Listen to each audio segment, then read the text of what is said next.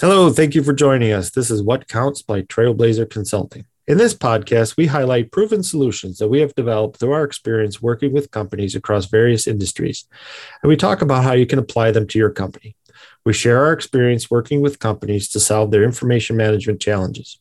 We tackle records retention schedules, program implementation and training, and more complex challenges like asset data management. This is Lee, and in this episode, Moore and I are going to talk about a bunch of risks that we have found doing some assessments, get into probably one, maybe two risks, and what recommendations we can give you to solve some of those risks. How do you feel about that, Maura? Well, I had to start laughing, Lee, but I was on mute because usually we know exactly what the plan is for the day and which episode we're talking about. And we've narrowed it down to try and fit it into our podcast framework. And I think what happened today is you and I started talking back and forth. Okay, it made perfect sense in our outline that we would go from the assessment to the framework to the risks, which drive the priorities for the recommendations. And it still makes sense. But we ran into a real world problem. When we start thinking about the risks that we uncover during assessments, it's usually more than one or two. And, to say the least. Have to work, and we end up working with our clients on, okay, you got all these things that we have to worry about. Some of them fit together nicely, and the solutions are going to address more than one thing, which is one of the powers, I think, of our framework, because we come at a problem from different directions: technology, policy, process, people, all at the same time. But when you try to break it down and let's have one conversation about risk, yeah, that's a lot. It's hard to fit that in. So I think we should just dive in and talk about the different categories of risk that we were just talking about, and where do we go next? So that sounds like a plan. This is not just consulting speak, to people going into an organization saying we have to find something because we have to find work. These are real world problems that a lot of organizations have. And the prioritization is a real world problem also, in terms of how do you and what do you prioritize to tackle first. It is. And I would say that we face this ourselves in our own company. Where do we spend our time? Is it on just churning out work for the client that's in front of us? Or is it on organizing our documentation? We are a records management company. We do have a structure, but making sure that we keep that up to date, because we're always running so hard in the direction of our clients' priorities.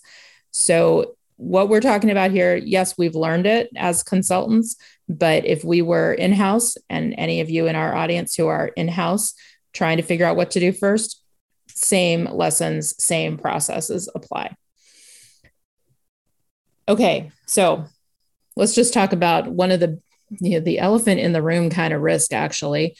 Every single assessment we have, every single time we talk to a new company, what comes out? Email. Email's a problem. Yes. Email's a problem. People use it as their filing system, period. This is what I depend on. And in a completely contradictory sense, people think of email as a conversation. And so you have, I can't live without it, and it means nothing. I don't have any records there. And very few people on the first time you point that out think that's contradictory. But when you start trying to figure out what are we going to do about email, those two things require completely different responses. If it's a record and I can't live without it, then we should save it, every bit of it. On the other hand, you can't find anything if we just let everybody save all their emails. On the other hand, because I have three hands, if you... I got one. I'll lend it to you. Thanks. If it's a conversation and it's not important and you don't have records, then we should get rid of it completely. And so that's just user perspective, right? It's critical. I can't live without it. It's nothing. Please don't ask me about it. Then you bring in IT, and IT says, whoa, performance issues, storage issues, we got to get rid of this stuff. We should just impose a roll-off. And if IT is not talking to anybody, you might come in one day and hidden in the top header of your message, it's going to say, this message will be deleted in 3 years or 6 months or tomorrow, whatever IT sets. You got legal coming up and saying, hold up, email is the first thing we look at whenever there is a legal hold, wherever there's a litigation or a discovery or an audit, everybody wants us to go look at email. So, I mean, it's like the perfect storm of risk problems. But it's only one of the risks we run into. Sure. In assessments. And we're not talking about the emails that invite people to lunch, or there's a celebration in the break room and so forth and so on. Or, let's all meet on the web call so that we could celebrate this person's birthday. We're talking about the ones that have the specs in the email itself, right? And saying we should do this project. And then there's an attachment to it that gives you full details of a report or something to that extent. I mean, that's a significant email. It is a significant email, but you know what? The email system doesn't differentiate. And when IT sets a roll-off based on time only or storage limits, like you can't send email if your email box goes above 50 gigs and your email box includes deleted mail and sent mail, not just what you see in the inbox. The email system can't tell you which ones are significant. And that's part of the problem. And actually, to me, that ends up being a theme in a lot of the risks we see is people, when you're looking at something, we intuitively know this is important, this isn't. Or we know when we say, oh, I want to talk about, what did they call Microsoft's Windows project? And they call it Project Chicago or something. So when they were saying, it's true, when they were saying Chicago, they meant the project because they all knew what they were talking about. Anybody going back years later and looking at emails or documents that were talking about Chicago would be like, why was Microsoft so focused on the Windy City? So it's all about that context. People in a conversation can quickly reach agreement on that context, and we know what we're talking about. We each know what we're talking about. Lee, when you and I were talking before this meeting, you started talking about data. We should do data first. We should do data first. And it actually took me a minute to realize that you weren't talking about master data issues, which is one of the other big risks we find. You were talking about the component of our framework that's around data and content. Right. But it only took you like one, 2 words to get me on the right page. But if we were two computers trying to have that conversation, that connection between what does data mean over here in where computer number 1 sent it out and was talking about the framework versus what does data mean over here where computer number 2 is trying to talk about data dictionaries and data definitions, the computer can't rationalize that. And I think when we get into these risks where we're in this explosion of information, especially electronically stored information in databases, in email, in electronic documents. The gap between what 2 humans can connect on and agree about quickly and what a computer system can do with that information is huge. And when you start thinking about solutions and change management and changing the behaviors of how people in companies use information, create it, store it, share it, dispose of it, that gap is critical. That makes a lot of sense. Okay, so we started with, there's a conversation on all of the risks. I do think we should throw out a number of them here so that we can just kind of spark people's interest in this episode as well. Some of them are related to the email, the manual process, as you're talking about. There's the system that can decide, and then there's the person that has to decide. What else? What do you do with all of the old emails? What do you do with all the old information that's out there? So a back file becomes a problem. Do you start from one point forward and organize things from day whatever going forward? And now what do you do with everything that's back file? Yeah. What other ones do you? What's the risk with just getting rid of it? What's the cost of keeping it? Yep. Yeah. Yeah. Your favorite risk that you always bring up, Lee, is workarounds. When different parts of the business figure out a way around the main process, around the main system. People do that because the main thing, the central thing, isn't working for them. It's just not convenient. It's not giving them the data that they're looking for. So they create an additional spreadsheet or an additional access database. In one of the episodes, we talk about an enterprise information map, and we're talking about trying to capture all the systems that are in your organization just to get an idea of what's out there.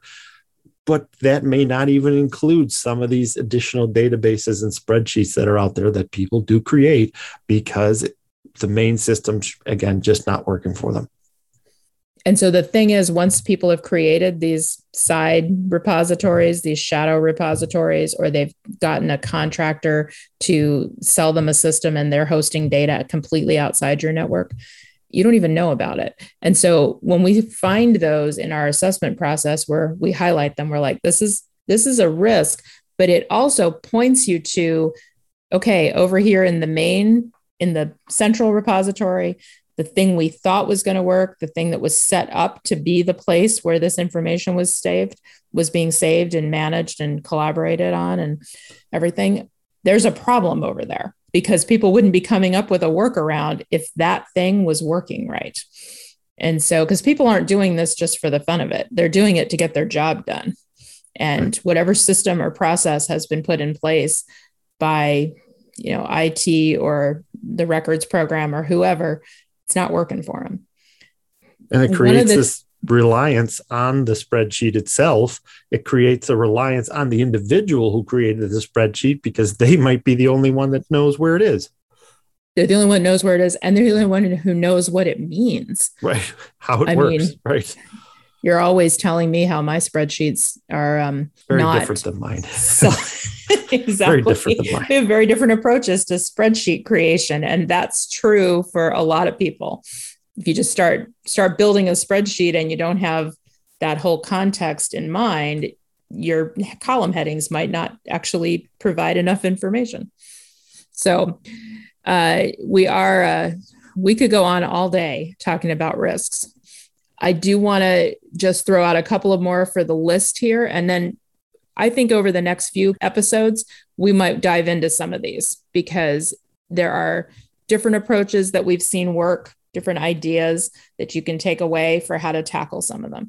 So a couple other that I had on my list. Contract management. So contracts are the lifeblood of most organizations. There are contracts that manage services, contracts that manage the purchase of equipment or the purchase of supplies, contracts for financing, contracts for lease agreements, for real estate, for building something. Contracts really underlie a large part of American business and any given organization. And what I've seen two things about contract management in multiple companies. One is they are often spread out across the company. Even if there's a central contract admin or commercial services group, they sometimes have a narrow scope and they only handle revenue agreements. They only handle the sales agreements. They don't handle the services or the purchase agreements. Or you let the construction team handle all the construction agreements and they're separately managed from the rest of the services. So that's one thing is you've got separate repositories, separate rules, separate management of these different types of contracts. The other thing is almost universally, it's changing slowly, but most people think about the contract and they picture a document. It might be an electronic document, but they're really picturing the document. It's a package and it's got all these terms and agreements and everything. If you're going to manage any data about it, it's probably metadata being managed in a system. in a repository where you can search maybe by the counterparty or the contract number or the expiration date or something like that. But fewer people have gotten to the level of really using a contract management system or a database to manage the terms of the agreement, the obligations, what's supposed to be delivered or performed under this agreement, what kind of notifications are required, or what are the thresholds where you have to do something or the other guy has to do something. And to impose that data management on these documents is a shift in how you manage things. So that's one I want to throw out there. And the other one that I want to throw out is collaboration tools. And this one's really grown up a lot in the past year with the pandemic and everyone working remotely. We've had half a dozen people call us and ask, what do I do with my Zoom recordings? Should I record my Zoom calls? Is that a good idea? A bad idea? They're huge. When I record them, what should I, how long do I have to keep them? And so there's Zoom calls, there's team chats, there's any kind of collaboration space where you're storing files and people can edit at the same time or comment. You have one-on-one chats or group chats, all those things. That is a change in the way we work, and it is causing the creation of different types of records. And you have to look at that and figure out, okay, I can't pretend that that's like a conversation because real information is being exchanged. Decisions maybe are being made there. And a lot of initial implementations of Teams or Jabber or Slack, they're all very casual. We'll just roll that off after 30 days. Well, what if that's the only place the decision is captured and it becomes a problem later? You don't know why you've gone down this path. So that whole collaborative environment is causing a change in how we manage information. And it's going very fast. So that's a big risk area that I see emerging. I agree wholeheartedly. And you had mentioned something in there. How long do I keep the Zoom recordings or the call recordings and so forth? That implies that an organization actually cares about getting rid of things in an appropriate manner, one, but also in an appropriate time frame. So therefore, they might have a retention schedule. And some organizations don't have a retention schedule. That's a problem in itself. Some organizations have a retention schedule, it's outdated, and it's not used. That's a huge problem. So I might as well sneak another issue in there while I had a chance. Yep. Good job. You got the keep everything forever mindset thrown in there, along with the corollary of we have a retention schedule and we apply it to our paper records and offsite storage. And that's pretty common. But not to anything else. And paper records are easy to see. They're very concrete. Let's apply it over there because we know how to do that. Everything else, that's harder. And that's not really records, but we need it every day. We use it every day. Can't live without it. So we got a lot more to talk about, but we're gonna call it quits for today. Just leave you with some things to think about. Looking at the risk coming out of your assessments is not a trivial task. This is not just list them out and then go attack them one by one. It's really, this is where the work comes in. Think about everything you've learned and where do we go from here? And I look forward to talking about that in the next few episodes. Excellent. Any questions, please give us an email at info@trailblazer.us.com. That's info@trailblazer.us.com. Thank you again. And please listen to our next episode. All right. Thanks. Thanks for listening. Bye. Bye.